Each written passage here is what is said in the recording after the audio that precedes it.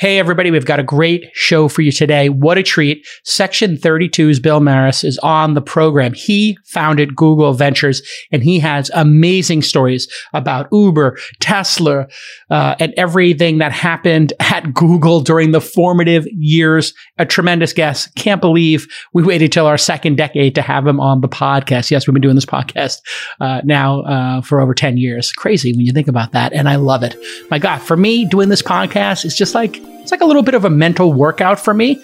So 3, 4, 5 days a week, I like to work out and do this show. I wish I could do that on the actual physical workouts. I'm trying to get there. This Week in Startups is brought to you by Our Crowd helps you invest early in pre-IPO companies alongside professional VCs. If you're interested in investing, you can join Our Crowd for free at OurCrowd.com/twist. LinkedIn Jobs.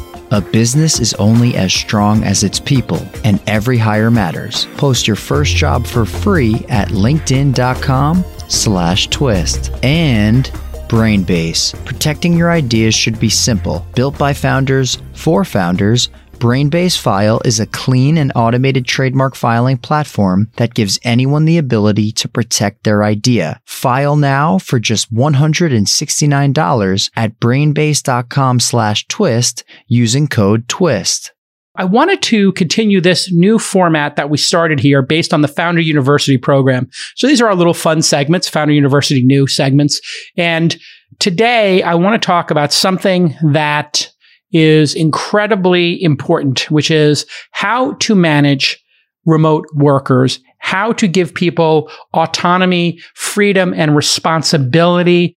And I started this program called the SOD-EOD, Start of Day, End of Day reporting, maybe 3 or 4 years ago, maybe 4 or 5 years ago in my organizations, remote organizations like Inside.com, which I run. And then I moved it over to Launch, which was an in-person organization, but we increasingly had remote workers in Canada and other locations because we opened up a Canadian office and we wanted to make sure we stayed in touch with them and knew what they were doing and we could help them. So if you implement this SOD-EOD reporting system, start of day, end of day, on your Slack or whatever chat you're using to manage your company, I suspect everybody's using Slack now, you're going to really have 4 main benefits as the owner, manager of the company, founder. Number 1, you're going to be able to identify the high performers in your organization, which is critically important. And sometimes you know the obvious ones because they're extroverts and they tell you all the great things they're doing. But other times you might have these sleepers, people in the organization who are doing much more work, in some cases, than their bosses. And their bosses are getting paid 50% more. And then you look at it and say, well, maybe that person should be the boss. Huh? Interesting. Number 2, it's going to identify who shouldn't be in your organization, who's not a culture fit, who's not getting it done, who's not doing the work. And number 3, it's going to reduce stress and it's going to increase productivity. Because if people know they did a great day's work, they earned their keep at your organization, they earned their dollar. In fact, maybe they earned more than you paid them. That's going to actually reduce stress. And when everybody sees what's getting done, it actually kind of motivates everybody. And then finally, it's going to eliminate a bunch of meetings and confusion. And of course, people say all the time, the number one thing we need to fix in our organization is communication. The highest communication organizations and the lowest. So, okay, you might have seen my Startup Math segment last week on episode 1231. Yes, 1,231 episodes of This Week in Startups. It's actually a little higher because we didn't count some episodes that weren't full episodes or part of the Angel podcast. We're calling these Founder University New just because they're new content that we're making. That's our internal name for it. And the acronym is fun. So hopefully you'll have fun with these. They're basically to supplement the 17 or 18 classes of Founder University we had in person. This was a 2-day course we did prior to the pandemic, and then we moved it online. You can go see that course at founder.university. It's free. We just did this to increase our deal flow, to meet more founders earlier. On episode 35 of the All In podcast, at the 53-minute mark, I talked about a management style here I use at Launch, and I want to go more in depth on that because a lot of you have been asking me questions about it. It's basically called Start of Day, End of Day.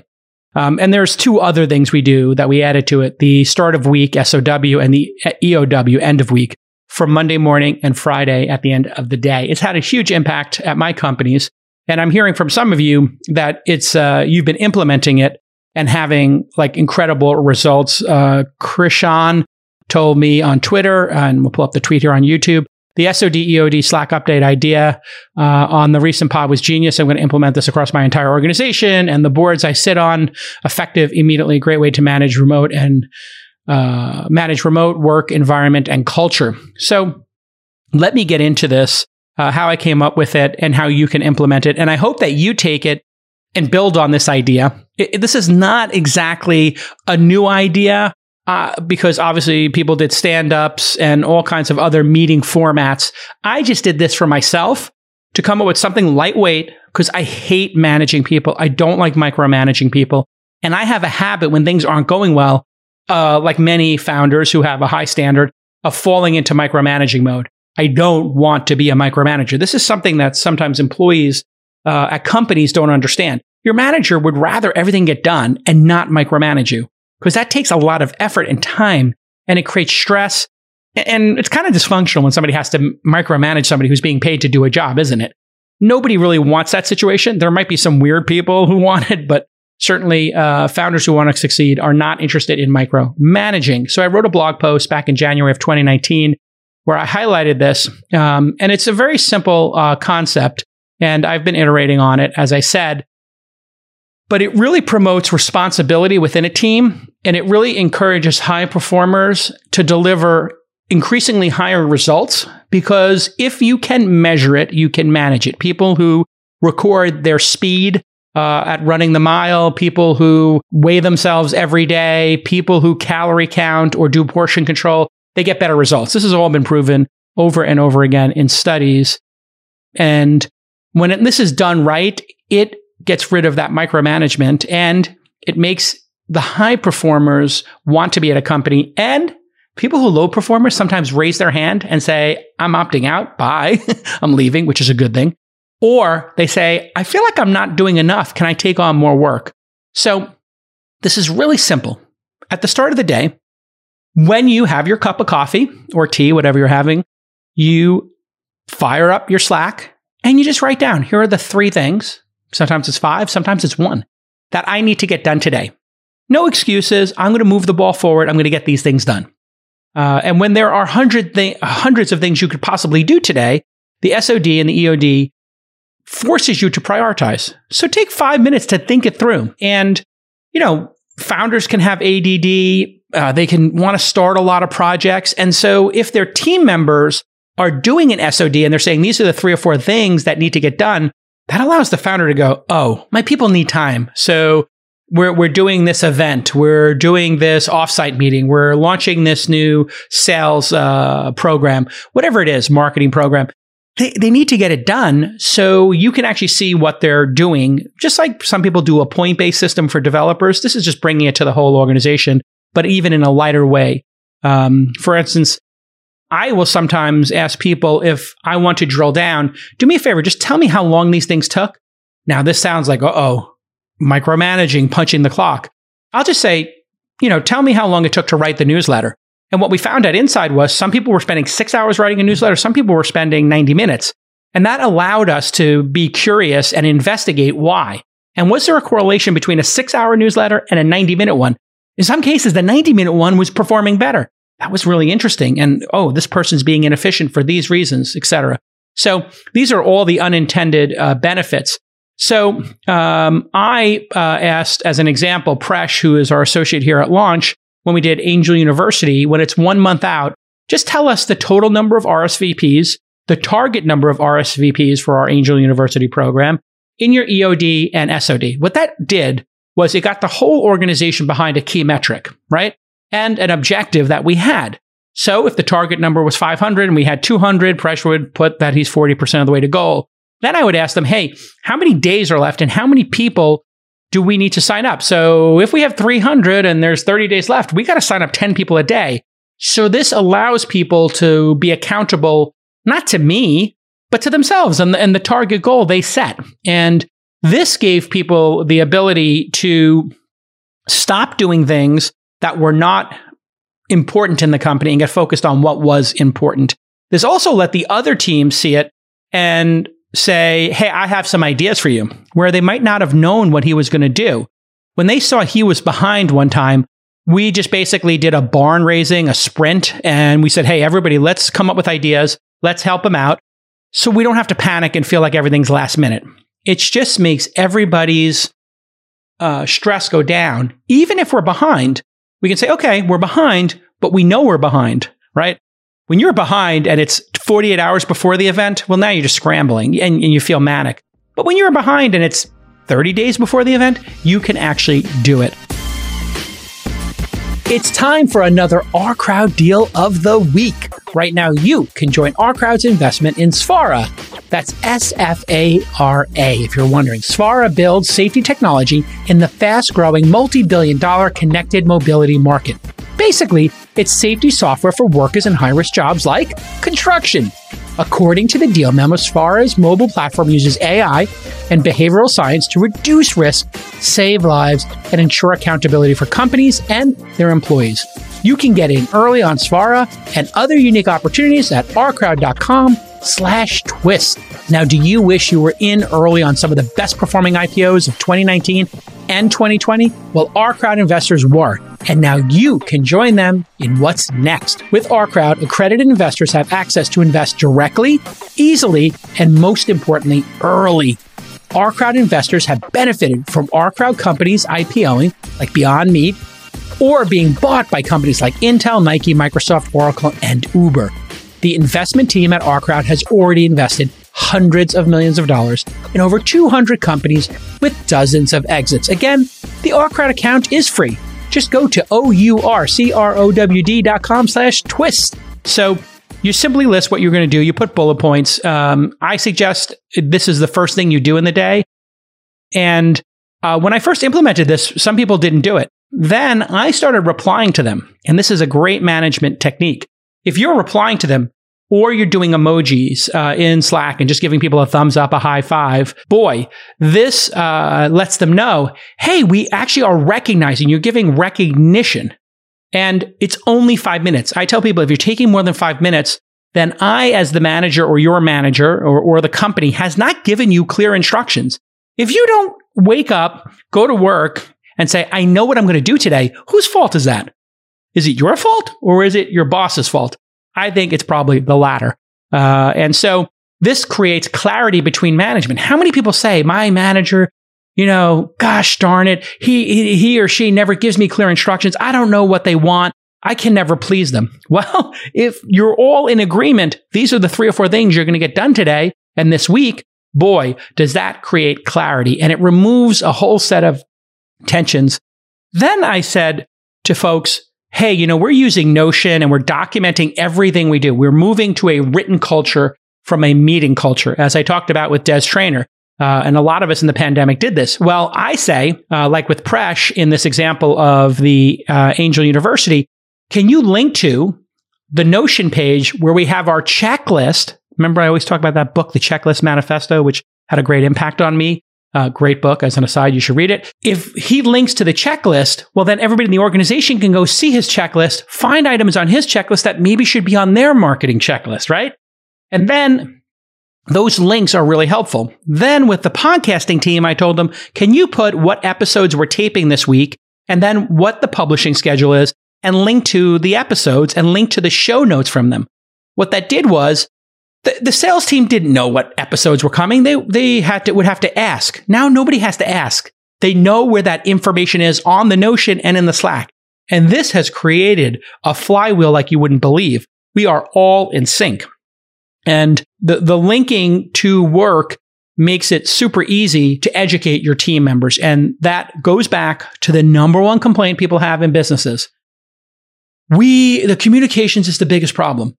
Everybody says communications is the biggest problem in every marriage, friendship, work relationship, family, because we as, these primate monkeys, chimpanzees, we are socially driven. Communication can dictate how we feel. We are also problem-solving monkeys, right? That's what we do. We solve problems. And it's every day, a couple of little problems, we get a little bit of work done. It makes us feel good. So what makes humans feel good?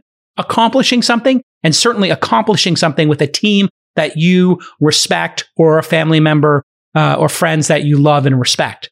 This is when we're our best selves, I believe. When we're chimpanzees in a group, apes together strong, as per Planet of the Apes. When we do stuff together, we feel good. And this end of day, start of day, end of week, man, does this make you feel good about work because you're moving the ball forward and you're getting stuff done. The other thing I like about it is it's so easy. And if somebody feels like they're not contributing, my belief is overwhelmingly 99% of people out of 100, 99 out of 100 people, 99%, same thing. That is what people want. They want to be a good contributor. There's nobody who comes to work and says, I want to put in a bad day's work. I want to sandbag it today. Is that a thing? I don't think that's a thing for anybody. So the other thing I found was this leveled the playing field between remote employees and in-person ones. The in-person ones were getting all of my attention, and the remote ones weren't. But when everybody does this, oh boy, now it's a level playing field. Another thing that happens is there are some people in your organization when you implement this who will fight it. And they'll feel like you're micromanaging it. And I had somebody in one of our organizations fight me on it and said, I'm willing to do an EOW. I should have taken that and fired the person immediately. And man, all the downstream problems I had with them were all this very selfish, I don't want to say what I'm doing. And it turned out they really weren't contributing as much as their peers or some of the people who were below them getting paid a fraction of what they were getting paid. If somebody fights you on this, it's likely the reason they're fighting you is that they're not getting it done. They're not doing the work. They're not keeping up with everybody else. And that's okay. They belong at another organization. If you can't run with the 7-8 mile per minute team, you should be running with the 9 or 10 mile team. Also, how unfair is it when your boss takes credit for your work? Man, that used to make me, when young JCal, when I was starting out, when my boss would take my credit for my work, and then Mike Savino, my boss's boss, would find out I did it because we would go out and have a drink after work. When that person left at 5:30, that middle manager who I hated, he was phoning it in. This program would have exposed him and would have shown who was actually doing the work and who was taking credit for it. So I'm a believer in anybody being able to do the work and take on work. I don't believe in hierarchies. I believe in performance and achievement. So this is a great equalizer. The same people who fought me on doing the end of work, end of day, and said, I'll just do an end of week. They're the same people who wanted unlimited vacation and wanted to go home at 4:30 and not check their email. You can't not check your email in the business I'm in. We're in the business of closing deals. If I don't check my email, and Andreessen Horowitz does, or Y Combinator does, or some syndicate does on AngelList, you know who gets the deal? They do. I'm in a competitive space. If you're closing your deal for your startup and I'm not fast, you know what? Even with my reputation and how much people want to have me on their cap table in most cases, and some people definitely don't want to have me on their cap tables, but most people do, I can lose a deal. So this has been incredible for me realizing who is performing and who is overperforming. Additionally, when somebody leaves your organization, the managers then take all the end of weeks. We put them into a Notion page or a Google Doc. And then we look at what that person was actually doing. And we say, okay, there seems to be, over the last 5 weeks, this is what this person was doing. Can we take this person's responsibility and chop it up and give it to the other 5 people? One of the people who wasn't getting it done, when they left, I just looked at their end of week and I just said to some of the other people on the team, hey, I'm going to give you guys a raise and give you some of their salary. And then we're going to hire another person. And we just reorganized because we knew what that person was doing, or in that case, how little they were doing. So this helps you stay focused. It lets you get 5% better every day. And when somebody starts the next effort, right, and we start to see something repeating over and over again, like Presh is starting a new Angel University, because we do it every 3 or 4 months, he can go back and look at what he was doing, how he was tracking in the previous one. And if Presh were to leave to go start his own company, well, then I could just tell somebody, look at Presh's end of Ws and SOWs, and you know what you're going to do, right? See how easy that is? And it focuses people on those key goals. What is the goal? What is the task you're working on? Why are we doing that? How are you tracking that progress? What metrics are you knowing to say this project is on track? And when you reach a roadblock, who are you going to ask? So you're investing all this time in all these projects. You want to get that data into your end of week, your start of week, even your SOD, EOD. As an example, we were tracking, hey, how is the podcast doing? How are Twitter followers going? Because you have to write something down, that lets you remember it. And it also focuses you on that's what your job is and what's important. So for a salesperson, what deals you closed is important.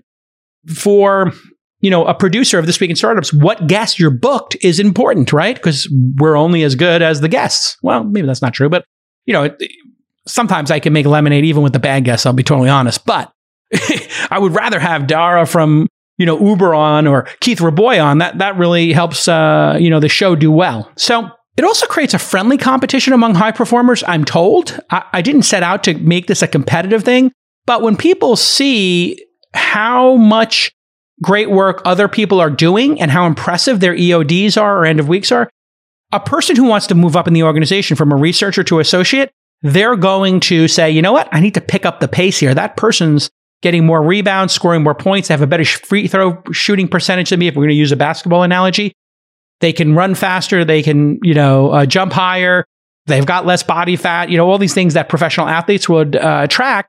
Well, when they started tracking that stuff in the NBA, then you started to see the three-pointer and people's ability to shoot it go to all positions in the NBA. It used to be like you had shooting guards shot the three. And then we had, maybe we have a combo guard. The point guard can shoot the three. Oh, you know what? It'd be great if the power forward or the small forward could shoot a three. And they're like, what would happen if a center could shoot a three reasonably well? Oh boy, is that disruptive and spreading the floor. You can also run your meetings when you do have a weekly meeting. You can look at the EOWs and use those to make the meetings go faster. And it lets you also know, I think, where people should double down and what's not working. And maybe we should scrap this process. And as an example, we did a chart of how many calls were being taken by the investment team in our weekly meeting. And I could see each of the associates, how many meetings they were doing week over week. In some cases, they were sitting in on meetings because they were being trained. But we could track, hey, we're at 50, 60, 70 meetings a week. And all those meetings are on the Notion. And then people are linking to the deal memo. So I can jump into our Notion at any time and look at the 50 companies we met with this week. And I can watch the video of the Zoom. Man, this is incredible for me and the company. So once again, to make this super easy for you, it allows you to identify and reward high performers. It identifies who shouldn't be in your company because it's not a match or they're not pulling their weight. It reduces stress while increasing productivity and eliminates a bunch of meetings. Those reasons alone, you should do it. And just as a little technical thing, what I like to do is people do their EOD 5 minutes and their end of day, they reply to their SOD and then check that box in Slack that puts it into the channel. So the reply gets in threads so people could have a thread about your day, or you could have a thread asking questions, or they can just see it go by. It also, in this day of always working because there's no commutes, it allows you to start and end your day, which is great for everybody. The ability for you to say, I'm starting my day, I'm ending my day. Boy, is that beneficial psychologically. We used to have commutes to do that. Now you can use the EOD and the SOD. Now I know some people go, oh my God, you're punching a clock. You're counting the hours. No, nobody is looking at the timestamps of these things. We have left the concept of, time in, time out because we don't have a camera on you in your home office. I mean, I literally have a camera in my home office, but it's not on all day. And we're not screen recording people, although I have read about companies screen recording their employees at work all day. That's crazy. I mean, with the exception of maybe a call center. That being said, if the person did 4 hours of work and it was colossal and they did a 2-hour gym session, they took a nap for an hour and they went to lunch for an hour, does anybody really care? Probably not. They just care that the work's getting done and the ball's moving forward. And now people are looking at the compensation of the team in aggregate. Okay, we got 10 people. We're spending this amount per year. The company's making this amount. Fine, let's move on. So efficiency, esprit de corps, it's just a wonderful program. I hope you try it and tweak it. And now on to our interview. Today, many small business owners are busier than ever, don't I know it? And because they're so focused on managing and growing their business, they can't always spend time on one of the most critical functions, some might argue the most critical function at any company, recruiting. That's why LinkedIn Jobs has made it easier to find and hire the best candidates for free. I can tell you I have had a tremendous experience finding amazing talent on LinkedIn because they put the jobs you're trying to fill in front of the right people, both active searchers and passive searchers. I have landed some amazing talent who weren't actively looking for a job, but LinkedIn put something in front of them that got them on the hook. And then they said, you know what, maybe I would consider switching jobs and doing something more exciting like working for JCal. And that has been amazing for me. So why have we had this amazing experience on LinkedIn? Well, 740 million professionals all over the world. They have the biggest global footprint, and finding amazing people around the world is a massive competitive advantage. They have incredibly simple tools. They filter and prioritize all the top candidates to set them up for interviews, and you're just going to get qualified, motivated, skilled people. So they're going to give you a free job posting. I kid you not, your first job posting is free if you go to linkedin.com/twist. LinkedIn.com, it's already in your browser history, /TWIST. You need to get back to work. You need talent. You're only as good as your people. And this is where you find the great people on LinkedIn, linkedin.com/twist. Okay, let's get back to this amazing episode. Hey, everybody. Welcome to This Week in Startups. We've got an amazing guest here today. Bill Maris is with us. He is the founder of Section 32. Before that, he ran Google Ventures, their venture arm. Bill's had investments to date that have resulted in over 150 exits and more than 50 companies that have grown to over $1 billion in value. Welcome to the program, Bill. Thanks for having me. So you were at Google Ventures. Did you found Google Ventures, or were you part of the founding team? For better or worse, nope, I founded it. Yeah. What was the founding story there? Because, you know, we had Intel always had a venture arm, but they put like $1 million into companies, like kind of followed on. And Google Ventures, Google invested from their balance sheet, but then they set up GV or Google Ventures to be this independent arm. What was Larry and Sergey's idea there when they put you in charge of Google Ventures? Yeah, it's super confusing a story. There's a short, medium, and long version of this. So yeah, give us the medium one, yeah.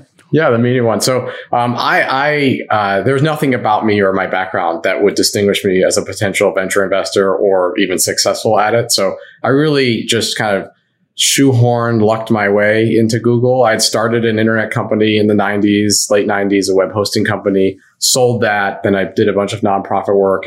But my very first job out of college was I shared an office with Anne Wojcicki, and we were both fresh-faced, just trying to figure it out, working in New York City, had no idea what we were doing. Super, as is the theme here, super unqualified for the jobs that we had.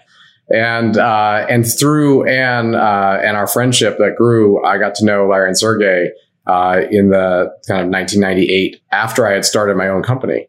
And thought, well, this is, I met them in the garage. I thought, well, this is cute. They've got their rollerblades, but I have a real business doing real revenue. and so I did my own thing. And then Anne and I have been really good friends for a long time. And I got to be good friends with those guys as well. And then after I kind of found myself in the 2007 or so, kind of between what am I going to do next, I started talking to them about Google, and they thought, oh, maybe we should have a venture arm, and talked to Eric about it. And, they just said, well, why don't you kind of interview for this open role? And I thought, okay, well, this is probably just a slam dunk.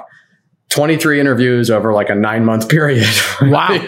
Well, I sort of landed a desk in corporate development. And it was typical Google at the time. It's like, didn't know who my boss was. I didn't have any assignment. It was just sort of, you're in charge of whatever you claim to be in charge of. So I just decided, well, kind of work on venture investing, and started to put together a business plan. I just kind of introduced myself to John Doerr and Mike Moritz and everyone on Sand Hill Road who wouldn't meet with me except for the fact that, Google was on my business card. And I was not I didn't have a title. It's not like I was a senior person. In fact, at the time, I was sitting next to an intern who was developing this app called Bourbon that he was really excited about, and I encouraged him. I was like, you got to go do this someplace else. Was this at the pier on the Embarcadero?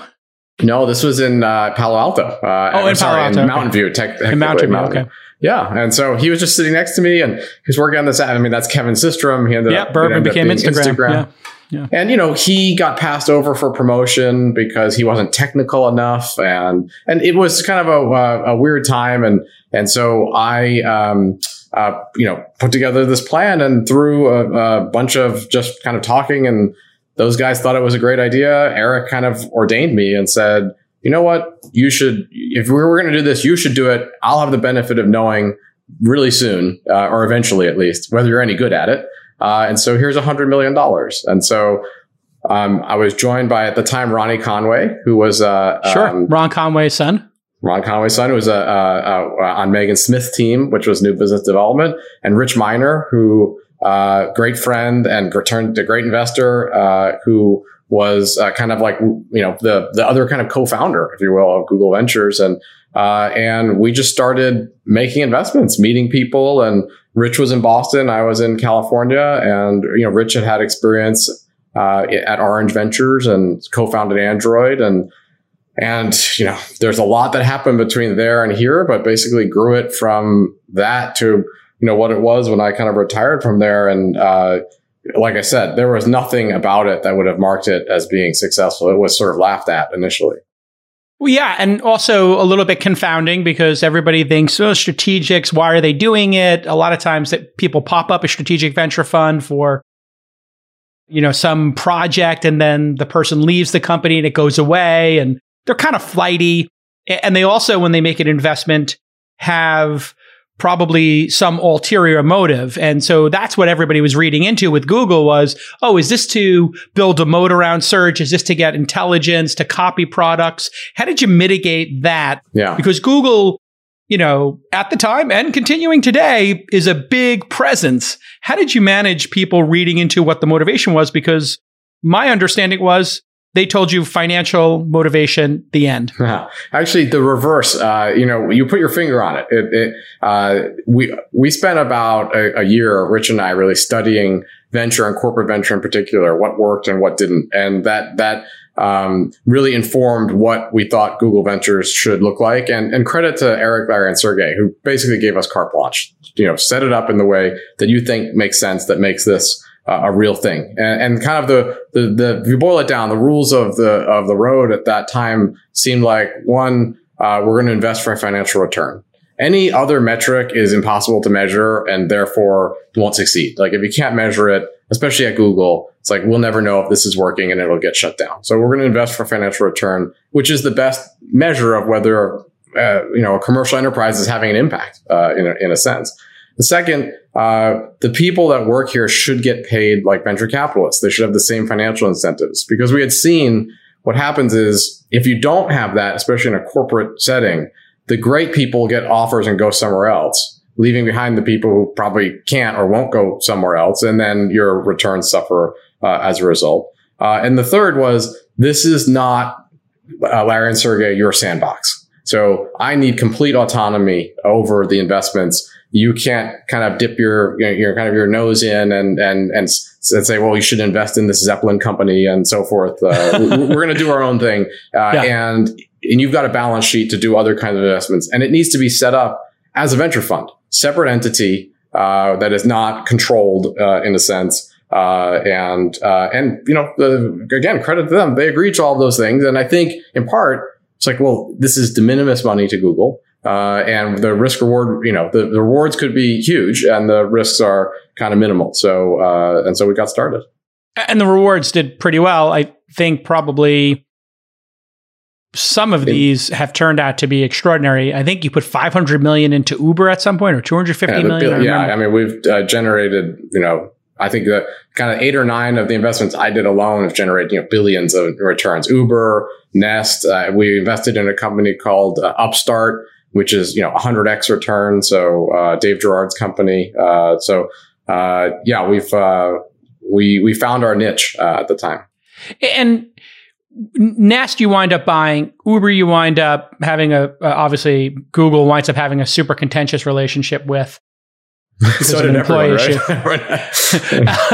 Then, Robinhood, Slack, people argued maybe Google should have bought Slack. Obviously, you did buy Nest. I said Google should have bought Slack for sure. You did, right? Yeah. Stuart's a friend. Why didn't they? The same reason I think that Google didn't buy Instagram, didn't buy Shopify. It's just at the price was too high. But of course, the price is always too high for the good things. And And I really argued that was incorrect, and the price only has only gone up from there, and I think it was a mistake. I heard that when Facebook bought Instagram and WhatsApp, Larry went bonkers and was like, "How did we lose these? We need to get our act together. We need to move faster on M&A." True story? I think that anytime a competitor gobbles up something, there's always a little bit of that regret, kind of a non-buyer's remorse for why didn't we buy it? But those were on our radar. We had, I won't say we had opportunities in the sense that you'd have to come to an agreement, but there were opportunities to have those conversations. And I certainly raised those as targets. Yeah. When a company misses it, buying it, why does that occur? And why did Zuckerberg do so good at that moment in time, do you think?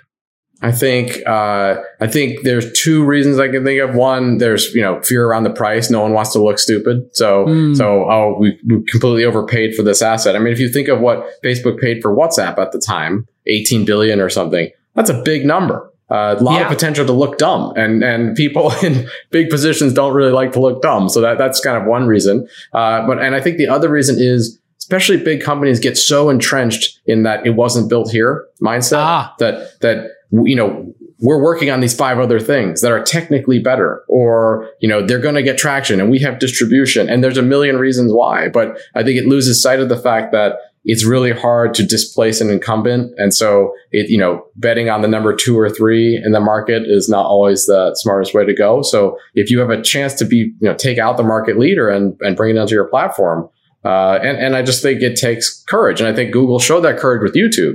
They bought YouTube for what? 1.6 billion when it had this crazy, incredible lawsuit coming down like a sword, right about to hit them on the neck. And Google comes in and stops the sword from decapitating. No, I think Salar Kamangar is an early Google employee, a good friend, gets a lot of credit, or should get a lot of credit for that acquisition. But I think, Google in some ways kind of lost its nerve to buy big things. And I think you've seen a struggle with Allo and these different kind of chat and Buzz. And I mean, there's an endless list of things Google has launched that have failed to catch. Every startup needs to ensure they own their intellectual property. You gotta file your trademark. Now, listen, I'm not being conceited here, but a lot of people will watch what I do over the years and copy it. Well, that's not cool. If you file your trademark, then it's a very simple conversation. Do you know how this goes down? You literally send them a link to your trademark, or you send their attorney a copy of the trademark. You know what that big company does? They back off immediately. Oh, you got the trademark. We're done. I'm telling you, in a dozen out of a dozen times, that's probably what's happened. The person immediately goes, okay, you're right, Jake Al, you got the trademark. You got us. But trademarks are a huge hassle. So if you don't know where to start, look no further than Brainbase File. It's a clean, simple, and automated trademark filing platform that gives anyone the ability to protect their best ideas. There is no need to spend thousands of dollars on an expensive lawyer to file the trademark for you. Now you can do everything yourself in a few easy steps. Brainbase File gives you goods and services recommendations using artificial intelligence, AI, so you can avoid back and forth with the patent and trademark office and eliminate human error. They also offer full transparency into the USPTO's process with step-by-step notifications and real-time updates on your trademark's approval. No one likes dealing with trademarks, but Brainbase File makes it easy. Head over to brainbase.com/twist and enter the code TWIST. At checkout, when you file that first trademark, you're going to do it for just $169, a 15% discount. Brainbase, BRAINBASE.com/twist. It's an amazing product. It's the product I've always wanted. So thanks to Brainbase for making it. Why did they never get anything to work in social, do you think? I don't think. And to this day, I don't think there's any social, right? Nothing's ever worked. No, I think you have to really understand and be social to get social. Now, I'm not social. I'm on no social media really. And so I won't say I don't understand it, but it doesn't appeal to me. But I think, in particular, I don't know that at least the then current leadership at Google, that was well understood. I mean, if you look at Google Plus, that was not it was not a thought out product. I was going to say not a well thought out, but it wasn't thought out. It was just, we're going to compete, and you can't really launch a top down social product. You need to have momentum. And I also remember Buzz. Google Buzz was so well done when it was integrated into your Gmail because it instantly knew your social network because you were emailing with people. Yeah. And I remember they had kind of been like, maybe that's a little too overreaching. And Zuckerberg never met any friction he was not in favor of removing. Right. And who cares if people's privacy gets compromised, whatever. You want to add somebody to a group, go ahead and add them. Yeah. And he basically said, with groups, you can add anybody to any group. And if your friends add you to a group that you shouldn't belong to, well, maybe you should have different friends, was his quote, basically, paraphrasing here. Whereas you guys were like, oh, you know what? Yeah, if somebody's ex is in their mailbox and we add them to their thing, oh, yeah, that feels overreaching. And basically shut down Google Buzz. Is that also like Google just cared too much and was too considered? I think cared more than startups need to, and probably cared more than other companies did. At the time, at least, there was a very real, to give the devil his due, a very real sense of responsibility around data, user data, how it's treated, at least among the group of executives and engineers that I was working with, that you need to be really careful about that. And that makes it really hard to launch a product like TikTok or Buzz and make those things successful, because you have this treasure trove of data. So it's tempting to use it. It's so much easier to use it, but it was not googly to do so. How close did Google come to buying Tesla, do you think? I mean, there's been obviously a lot of people talking about it, and it's been publicly out there.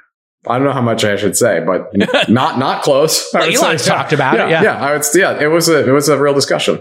Yeah. What would the world have looked like if you guys had gotten that done? Well, I mean, there are two ways to look at it, right? We could imagine the world is the same but enhanced as it is, or you could imagine, look at the things Google has purchased and how's it done with that.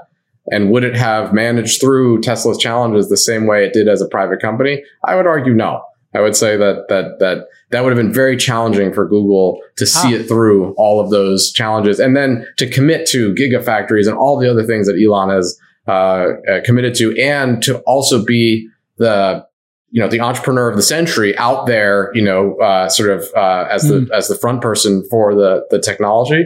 Would have been hard. But it would have been $20 or $30 billion. It would have been an incredible price when you think about it. It would have been if we assume the outcome was the same. But what if Google had, we don't know, right? That's the thing about regret. You don't know. It could have been much worse. Could have bought it and it could have just died on the vine. Elon could have said, I'm not interested in this anymore. I can't work with you. And then it's dead. Wow. But then you look at YouTube and Android, and both of those have changed the world and become... I think those are different. Those were much smaller startups run by their founders who are very collaborative. Chad and Steve and Rich and Andy and that team were interested in Google's platform as Google was growing itself. Google wasn't the big bad giant then. Google was kind of the quirky, fun tech up and comer in a sense. And joining the company then seemed like, okay, we can grow together. And I think now seen as like this giant gobbling things up. And if you gobble up Tesla, that probably feels a lot different. Also, those are software businesses in large part with, YouTube as a hardware data center component, but Google is great at that. Yeah. Building things in the real world, like making cars. Yeah. That's there's a reason why GM is great at making cars. It's very hard. Supply chains are really difficult. Yeah. I learned this with Nest, like very, very hard. Yeah. I mean, Nest now makes a great product, but it was a little shaky there in the early days. Yeah. Oh, it was. I was on the board, and there were scary moments when we were sort of shipping the thermostats for sort of leaving the factory. And I was on a board call and I said, guys, what if these things don't work? Like, what if they get in everyone's house and there's some glitch that's not software related? That happens. Like we're done. And it's sort of like cross our fingers and hope the testing was thorough. And so, there's the only reason I thought that was a good bet with Tony and Matt and that team was they had done it before. If they hadn't done hardware before, that is a very difficult to do a hardware and software stack and manufacture and distribute. And even Tony, I think in a sense, tapped out. It was like, okay, I've taken to this point. Let's have someone else take it from here. But still great products to this day. Yeah. What do you think about self-driving? Waymo has been just very conservative in their approach and slowly, methodically, sort of getting to market. But we've been in a perpetual, Have 2 they been to getting 3 to market? years. I would say, have they been getting to market? I don't know. I feel Well, like they have something in Arizona, right? They have some minivans in Arizona driving people around. but I feel like that it feels like that technology's been stalled out for 5+ years. Like, where is the progress, from here? I'm an investor in a company called Aurora. Yeah, we just had the founder on. Yeah. Okay, Chris is great, and I was friends with Chris at Google, and so that's a great example. So Chris was at Google, so he was doing this. Something happened that caused him to feel like he needed to do it on his own, and he's created 10 billion, 20 billion, 30 billion, who knows how much value doing it. And so when the earlier question as to why didn't Google buy X, Y, or Z? It's like, well, they're having trouble even holding on. When you're a big company, it's very difficult to hold on to innovators. And so I think there's obviously a ton of potential. I'm an investor. It's a huge, huge market, but I feel like Chris and his team have a definitive lead. Yeah, Aurora was episode 1228 just this month, in fact. And they're doing, he said, trucks first, and they're going to try to make that work.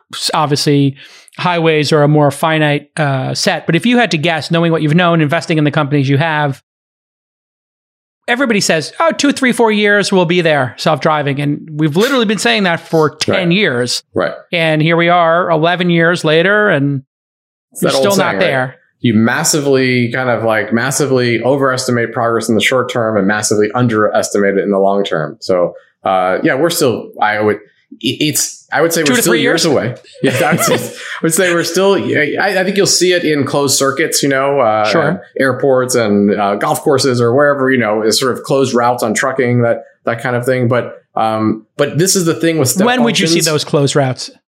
Soon, I would think, in the next couple of years, I would think. From what I know. But this is the thing with exponential growth and step functions. It's sort of like if we were on our StarTax and you said, well, when am I going to have a software-enabled app-based phone? To be like, well, what are you even talking about? And then it appeared. So it's really hard to say, like, it's probably going to happen and look in a way that we can't predict because it's like this, It's like from 256 to 512. It's not from 256 to 257. Right. It's going to just double. And which comes first? The VTOLs? Because watching Joby and some of these other, basically drones with humans on them, just giant-sized drones. And I think Larry invested in 3 of them. I don't know if you've invested in any of them, or did you invest in any of them at Google? I've looked at them. I haven't invested in them. And so those arrive before full self-driving in the Bay Area? Just to pick a city? I think what it comes down to is what is society's toleration going to be, and which society, for accidents. So one person gets killed by a self-driving car. How will we measure that risk? Will we do it rationally and scientifically versus the people that didn't die because cars are driving themselves versus flying taxis, which don't exist. So it's like, what is our toleration for errors there? It's not going to be 0. The things will crash and things will break and things don't always work. Yeah, and people will die. And so right now, for whatever reason, we've accepted 30 to 50,000 people a year can die in car crashes, and we're kind of okay with that. I would argue we shouldn't be, and I think Chris would argue the same, and Sergey definitely would argue that. And I think that's how all those projects started. So what is our toleration for death or errors as it relates to self-driving capability? And how and as a society, as a population, we're terrible at measuring risk and accounting for it. And, the pandemic is a great example of that. So I think the when and how these things roll out, it's sort of like we may not even see it in the US first. I think there's much less a toleration for new technologies failing than there are in some other, countries. I mean, in an authoritarian country, they'll just launch it. Roll it out. Literally. They'll launch it. It's not a big deal. And in fact, I've seen there's a company in China that I forgot the name of it. They're going public, and they are literally running humans in tests and going pretty high. EHang, I think, is the one. EHANG. Doesn't sound like that's not the right name. Do you want to fly my EHang? I'm going to fly my EHang. You hang, and but I mean the videos are pretty compelling. You've worked on a lot of healthcare stuff. There was some company at Google. Was it Calico or Calico? Calico. What was? Yeah, Calico. So that's a company I started. You started it, and that was for life extension. Was the general idea? Yeah, that was the general idea. The pitch was as follows. It has not gone the direction I wanted it to go, but lots of creators can say that about their creations, Dr. Frankenstein included. But Calico. What was the original vision? And yeah, it was basically if I were to write down on a blackboard the symptoms of aging, but not tell you that it was about aging, it would look like many other diseases. It would look like a disease state if we described what happens as someone ages. And so it seemed clear to me at the time, this is more than 10 years ago now, that their aging it's all genetic based. It's sort of like it's based on the proteins that are expressed that are encoded by your genes. So the only difference that differentiates you kind of 40-year-old you from 20-year-old you is the status of your genes and what proteins they're expressing. And so it seemed like we're at a time then where, we can read the genome, and we are rapidly developing tools. I invested in a company called Hyperion, another called Editas, and so forth, where, okay, now we can actually alter the genome. So we should be able to understand the genetic basis of aging. And if we can do that, we can cure a lot of disease, prevent a lot of suffering. And that's kind of the holy grail literally, that's the holy grail, right? So it's literally the purpose of the holy grail was to live forever. So the goal wasn't, hey, let's live forever. It was like, okay, this seems like something worth doing. And so I wrote up a business plan, and I was going to fund it via Google Ventures. So I was going to kind of do the Jack Dorsey, Elon Musk kind of mini version of it. Okay, I'm going to start this company as well. Right. And in doing so, I collaborated really with Ray Kurzweil and my friend Andy Conrad, who's now running Verily over at Google, and a number of other folks. And in talking to Larry and Sergey and John Doerr, who was on the Google board, why don't we do this inside of Google? Like, we'll fund it inside of Google. And the thing's funded inside of Google. It makes me, should we do that? But ultimately, we decided, okay, let's do that because Google can write a really big check. And so we wrote, just presented it to the board that funded it with $1 billion. I brought in Art Levinson, who was the former Genentech CEO, to be CEO. And it was, off and running. I think since then, it's taken a decided turn towards pharma developing drugs, but also hasn't been as open. The idea was this is going to be an open project, so that science is based on openness and collaboration. And they've kind of done the opposite of the Google thing. We're like, no, we're super shut down. We're not going to share. Google does that with certain things, and then other things they're open. So when it comes to the algorithm and how things are ranked, it's very closed. When it comes to Android, very open. How do they make that decision to be open or closed? I think that sometimes people think that Google has this master plan and there's a strategy behind everything. And and my experience was that that's not the case at all. It's sort of random. It's sort of, why did Google have Chrome and Chromium and Android, and are they competing? And it's just sort of like, you have these teams that have ideas and they're empowered to start things. And whether it's a new way to fix the bikes on campus, or it's, I'm going to build a new kind of browser, and there, in a lot of cases, we're allowed to run with them. There's often competing factions even within Google, because it's such a big behemoth. And that's Larry and Sergey's idea, is a little bit of chaos or competition is better than some top-down control. I think and I think it probably comes from, like a Montessori background, where it's like, oh, we'll just put all the toys out and what gets played with, who's going to build what with these blocks. And, it's worked, pretty well, in a lot of cases. Yeah. I mean, there was just a New York Times story about Sundar yesterday with 15 unnamed execs who feared retribution. I'm like, really? New York Times, 15 execs are scared of Sundar and retribution. It's like, it's so silly that they're allowed to write these stories with, 15 unnamed sources. Like, just be on the record. I mean, force people to be on the record. I think I know what the media is doing when they do that. They're basically like, we would like juicier quotes. So how about you're off the record? 100%. I've gotten a lot of those calls where it's sort of, that's exactly what it is, which is, I have an idea for a story. Sundar is failing. Let me talk to a bunch of people. And when you've got a company with, I don't know, Google must have 200 VPs. I don't know. Yeah. You're going to find 10 or 15 who are unhappy for whatever reason. And I've got nothing negative to Sundar. is such a great guy, and he takes it very personally. He's working really hard. You can take objection to like, maybe you shouldn't do this, or we should make this other decision, but it's not an easy job. And yeah, I don't love the unnamed sources. The company is doing phenomenally well on all accounts. Yeah, you would agree? Right. I would agree. I just think in any population, you could find, out of 1,000 people, 5 people who are really unhappy. 100%, especially if you are running a Montessori classroom right. where everybody is welcome to do projects. I mean, you need only look at the profitability and the amount of cash this business is throwing off to know they're doing things correctly. Right, it's a triple. I think since Sundar was CEO, it's values, but tripled. Now, of course, it's a great flywheel. So I think their argument would be, instead of tripling and doubling headcount, we could have kept headcount the same and quintupled. But who knows? But it's hard to argue with like the second most valuable company in the world. Like it's not an easy act.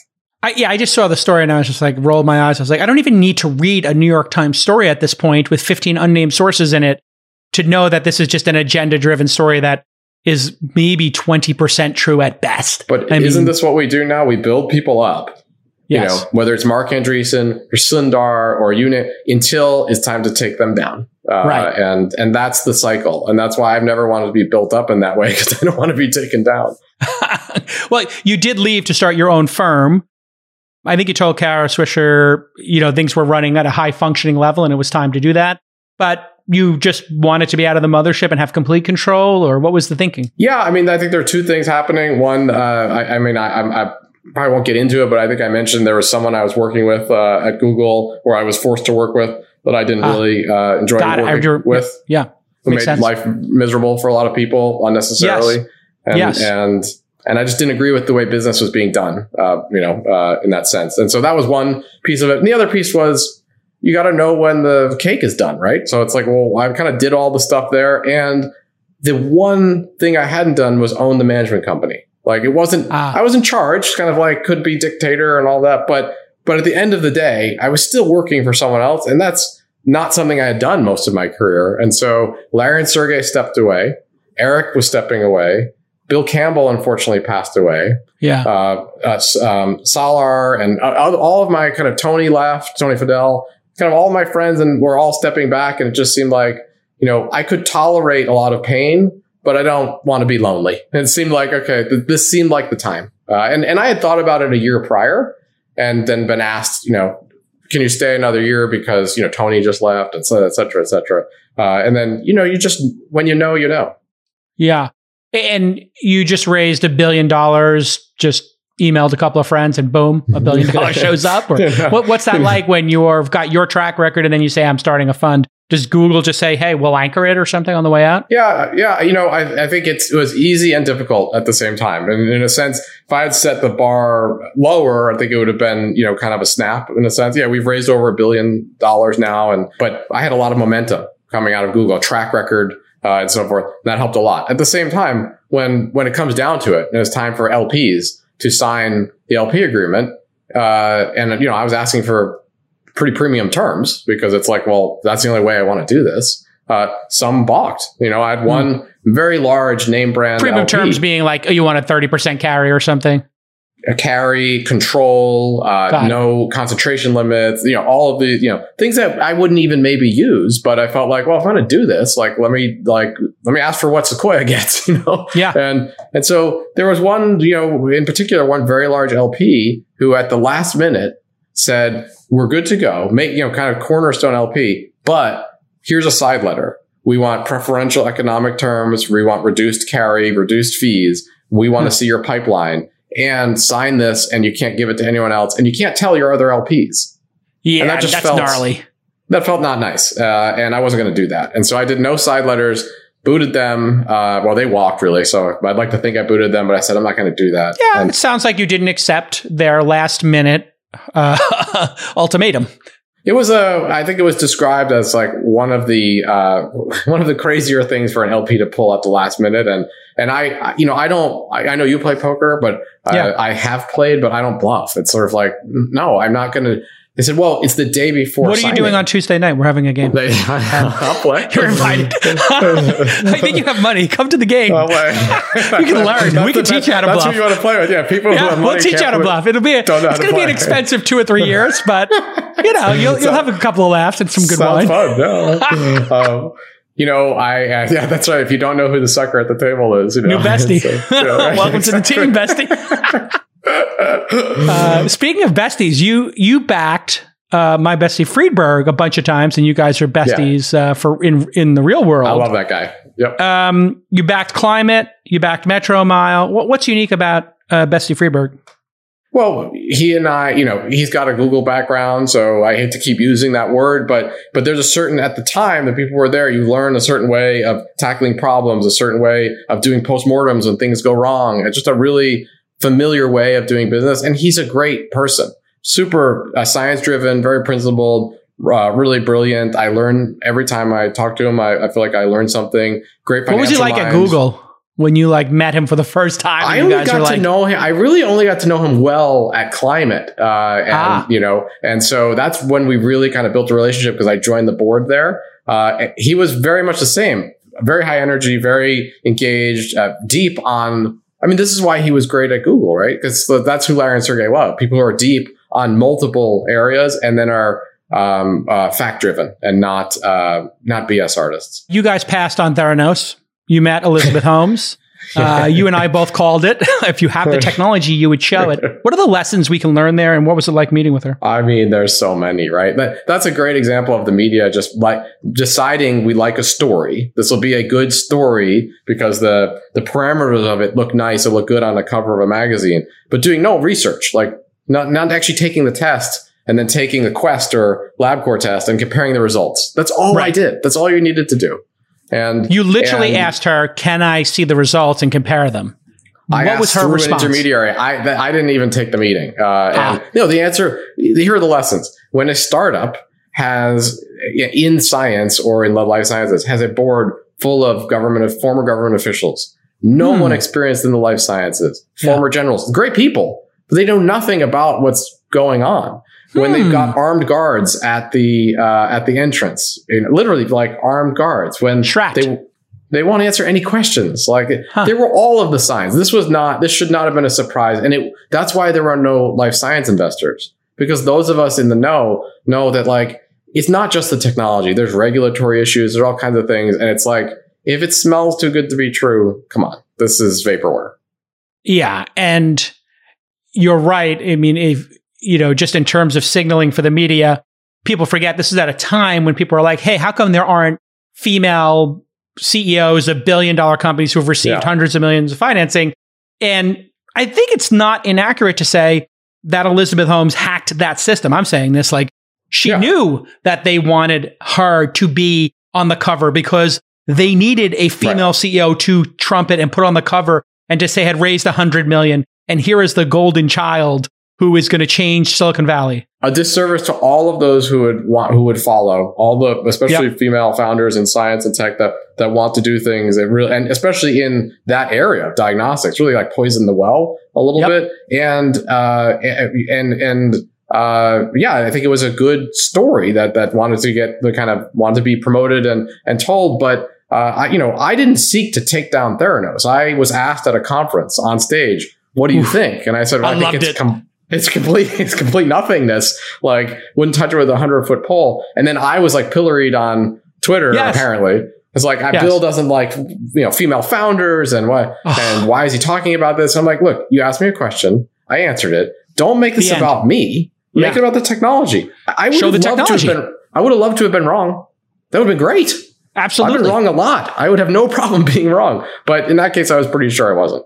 It really does speak to this effect where, if you're in the know about a specific vertical and then you see media coverage of it, or if you're the subject, and there's a name for this effect, I forgot what it's called, where if you read a story about yourself or, a company you worked for, Google, or a topic, biotech, whatever it is, you realize how little the journalist actually knows, and how could they? They're a journalist.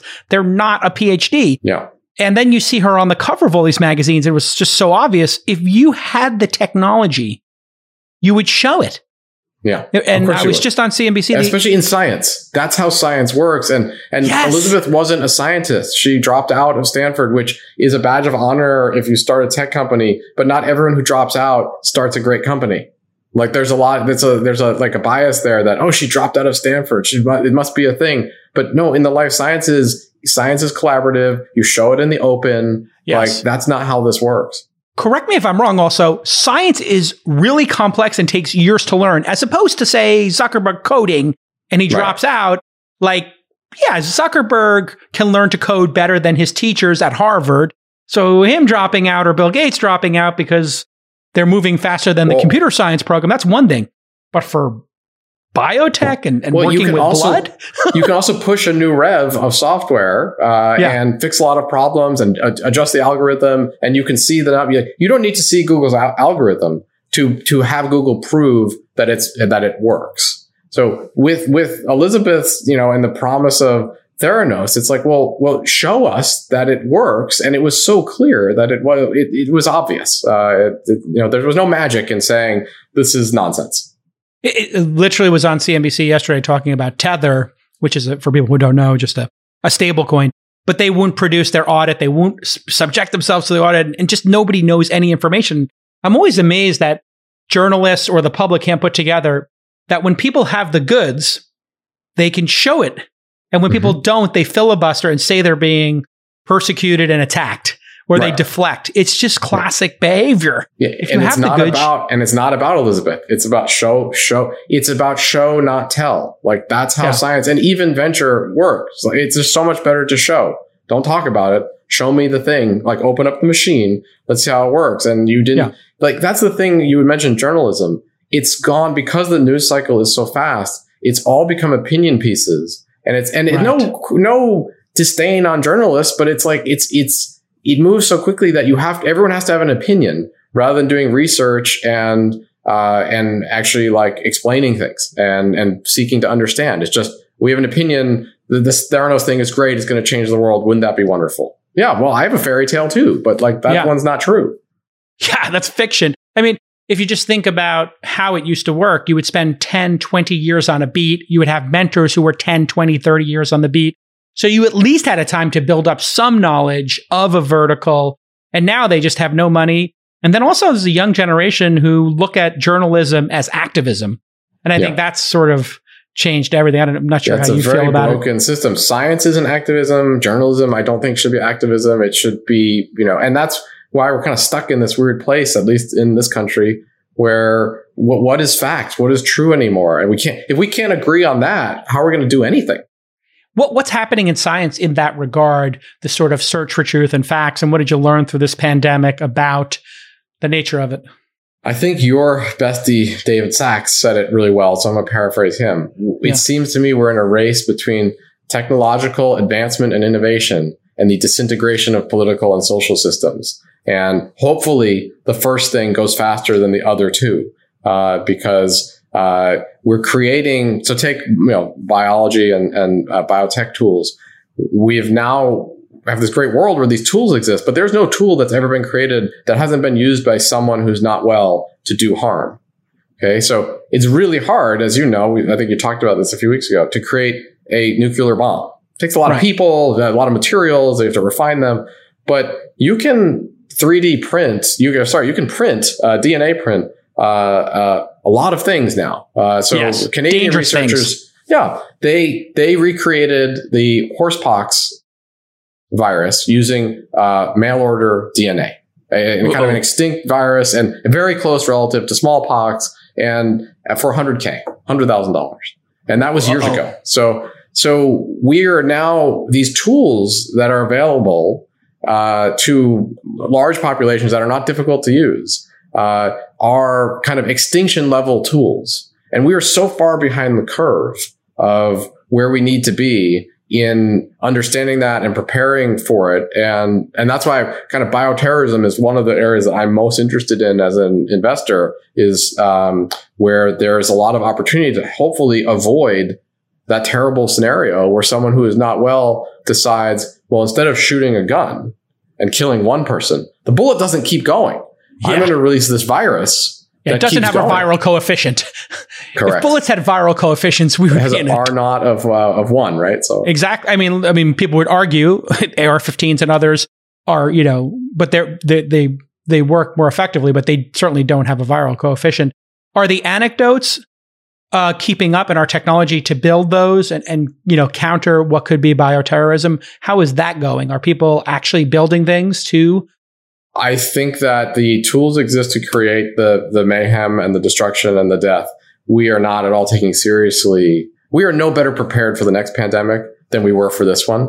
We might even be worse, kind of worse prepared, because this was the most benevolent form of a benign pandemic.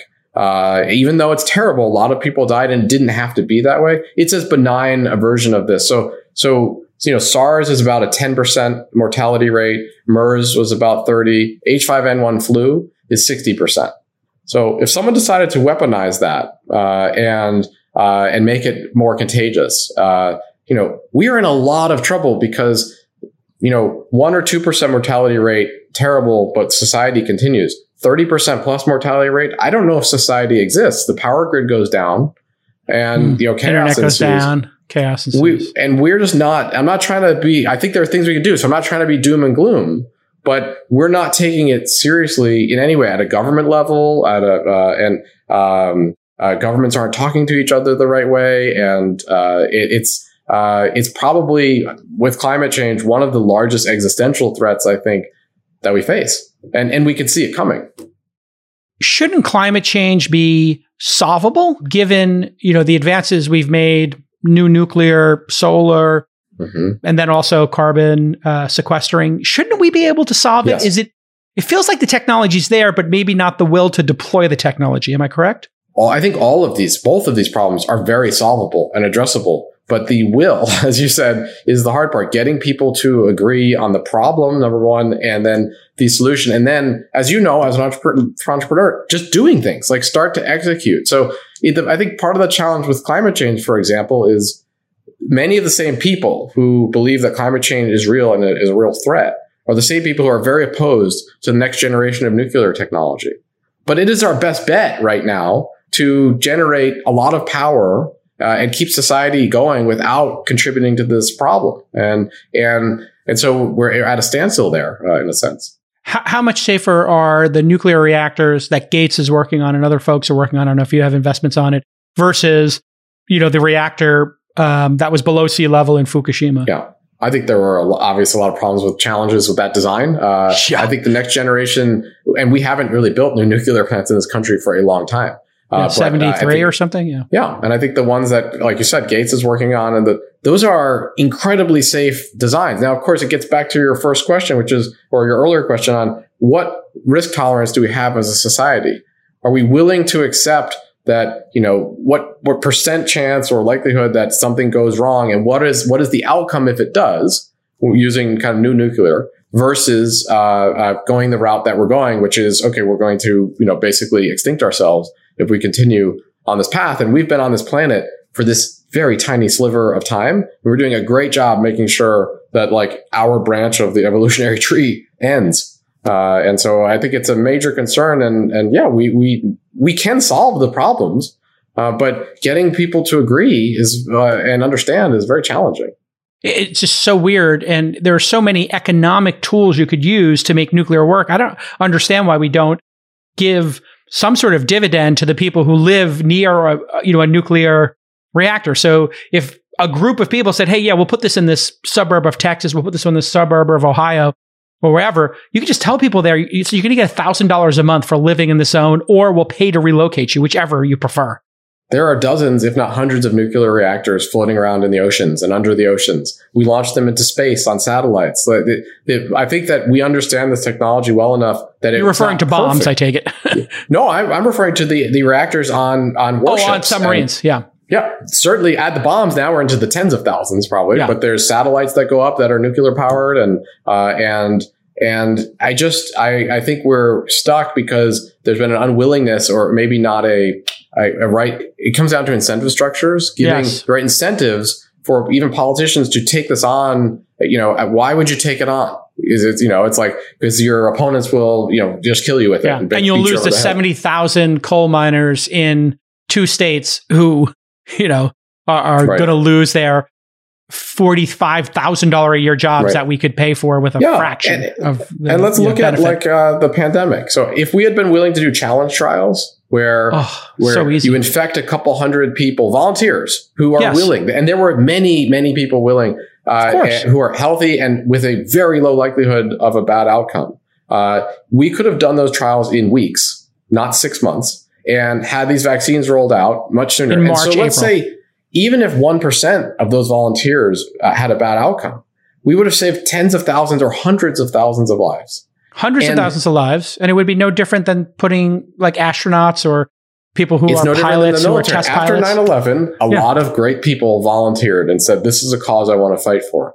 This is the same. People say, people are dying. This is a cause. I am willing to take the chance. I understand the risks. And adults should be allowed to make those decisions. And I don't even think there was a real discussion in this country around a challenge trial.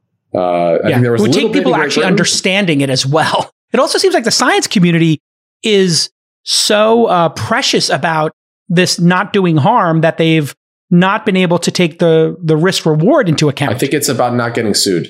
Honestly, I think science is willing to take chances, but I think it's about not getting sued. And what other chances should we take in science, do you think, that we're not taking? Well, I think if you look at how we spend our money, like that's a good way to look at it. If we look at what we spend at NIH, it's been $43 billion a year, and at CDC we spend $6.5 billion a year, which is down from $7.5 billion. And on defense we spend $720 billion a year. And I would argue that bioterrorism or even natural pandemic threats are at least as great a threat as a conventional war, and maybe greater. And it would take very little. I mean, so here's an example: a universal flu vaccine to protect against H5N1. And I think I think it's estimated there's a better than 50% chance that can be done over a 5 to 10 year period, or much less. The 5 to 10 year estimate, by the way, it comes at a time when the traditional vaccine development, it was thought to take 10 years. And now we have multiple vaccines that are efficacious and safe that were developed in a very short period of time. So if we put, $1 billion towards a universal flu vaccine, we would save so many lives and so much lost productivity would be saved from people getting the flu that it's a no-brainer to do that. But you need government level incentives to do these things, because the market incentive to create a vaccine that will be given away for free is zero. The reason why we have great vaccines now for COVID is the incentives got aligned with the outcome. And the government said, we're going to give you a bunch of money if you do this. The reason why the distribution was screwed up is that the government didn't say to CVS, we're going to give you $50 for every person you vaccinate. And it would have been a no-brainer. You would have seen, we had a screaming, kind of a vaccination rate. And they would have been on the street in front of CVS being absolutely. Like, hey, come on in and have a cup of coffee. We got donuts. I would have been in there. Yeah, exactly. And so it's all about, as in most cases, aligning incentives. So to your question, we just need to align the incentives with the outcomes that we want. So if we want climate change solved, or we want bioterrorism or the next pandemic addressed, we need to create incentives, and government level incentives in some cases are the best way, because there's no market for a vaccine that's free. And so pharma doesn't have a reason to work on that. I think about how many trillions we spent on stimulus, that if we had just done the challenge trials, which would have required, hundreds of people, we could have shortened the pandemic by 6 months. It would have saved so many trillions. Let's do some quick math. Let's say that we've spent $4 trillion so far. Yeah. Which is a mind-boggling number. But let's say that before this pandemic, or before the next one, because the next one is coming guaranteed. It might be tomorrow, might be 10 years from now, but it's coming. Let's say that we spent $10 billion to build 2 world-class hospitals in every U.S. state. 50 states, that's $500 billion. And let's say we gave them each $5 billion to run for the next 5 years. Okay, so that's 5 billion times 50. That's another 250 billion. So we're up to 750 billion, which is barely a down payment on what we spent on the response to this pandemic. And you and I both know most of that money was wasted. Like tons. Most of that money went to nonsense. It went, and it's, the fact that like the government of California is giving away cash in lotteries to like the incentive that creates, by the way, is next time I'm going to wait to get paid before I get vaccinated. Yeah. The last people in. Talk about a stupid way to deploy a strategy. I mean, it's like, last so person gets the best price. What? There's so many decisions in this pandemic that boggle the mind. But if you look at that $4 trillion, it sort of comes at a time where prior to this, the argument was, we have no money. We can't provide universal health care. We have no money. Suddenly, when votes are at stake, we can print $4 trillion. So we know providing healthcare or vaccines or solving climate change, we know that money is not the limiting factor. It's the will. It's the creating the incentive structure. It has nothing to do with money. And I personally believe every baby born in this country deserves top quality healthcare, clean water, good nutritious food. And we are rich enough to provide that. But instead, it's super simple. And why we're not doing those things is just heartbreaking. The housing one is also frustrating. It's just, we're sitting here saying, like, why don't we have enough houses? Like, we didn't build enough. Right. The end. Like, we don't have enough of them. This is simple supply demand. And housing is not that hard to build. We've been building houses for a long time. We've been building modern houses for hundreds of years. It's not a difficult thing to build a house. Yes, it's about incentives. Look where the money is going, and that will tell you what problems are being solved or not solved. And that $4 trillion, what a shame, because we are no better prepared. This is a country where we couldn't get masks to people, PPE, crazy. and so why would anyone have thought the vaccine rollout would go well?